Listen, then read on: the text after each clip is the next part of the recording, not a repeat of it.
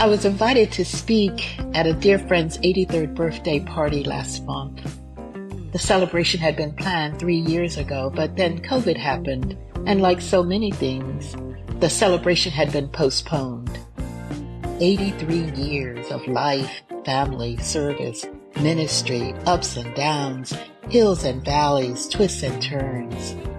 Still in good health, or so he seems, of sound mind for sure, and possessing the same rich qualities of generous love, support, and inspiration as when we first met 30 years ago.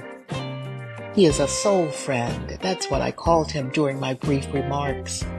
The kind who looks deeply into who you are and determines that you are worth sticking with and sticking by no matter what.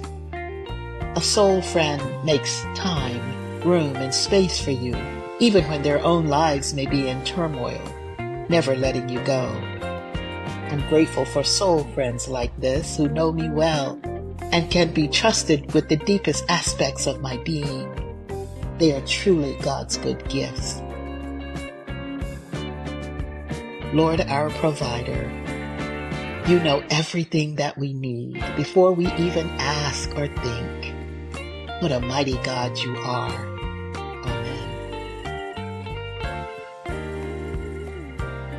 Join us Monday through Friday as we walk together and see where this season takes us.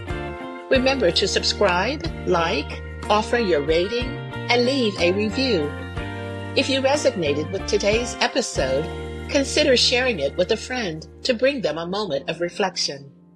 For more information about Park Avenue United Methodist Church, to listen to past episodes, and join in worship online on Sunday mornings, visit our church website linked in the show notes.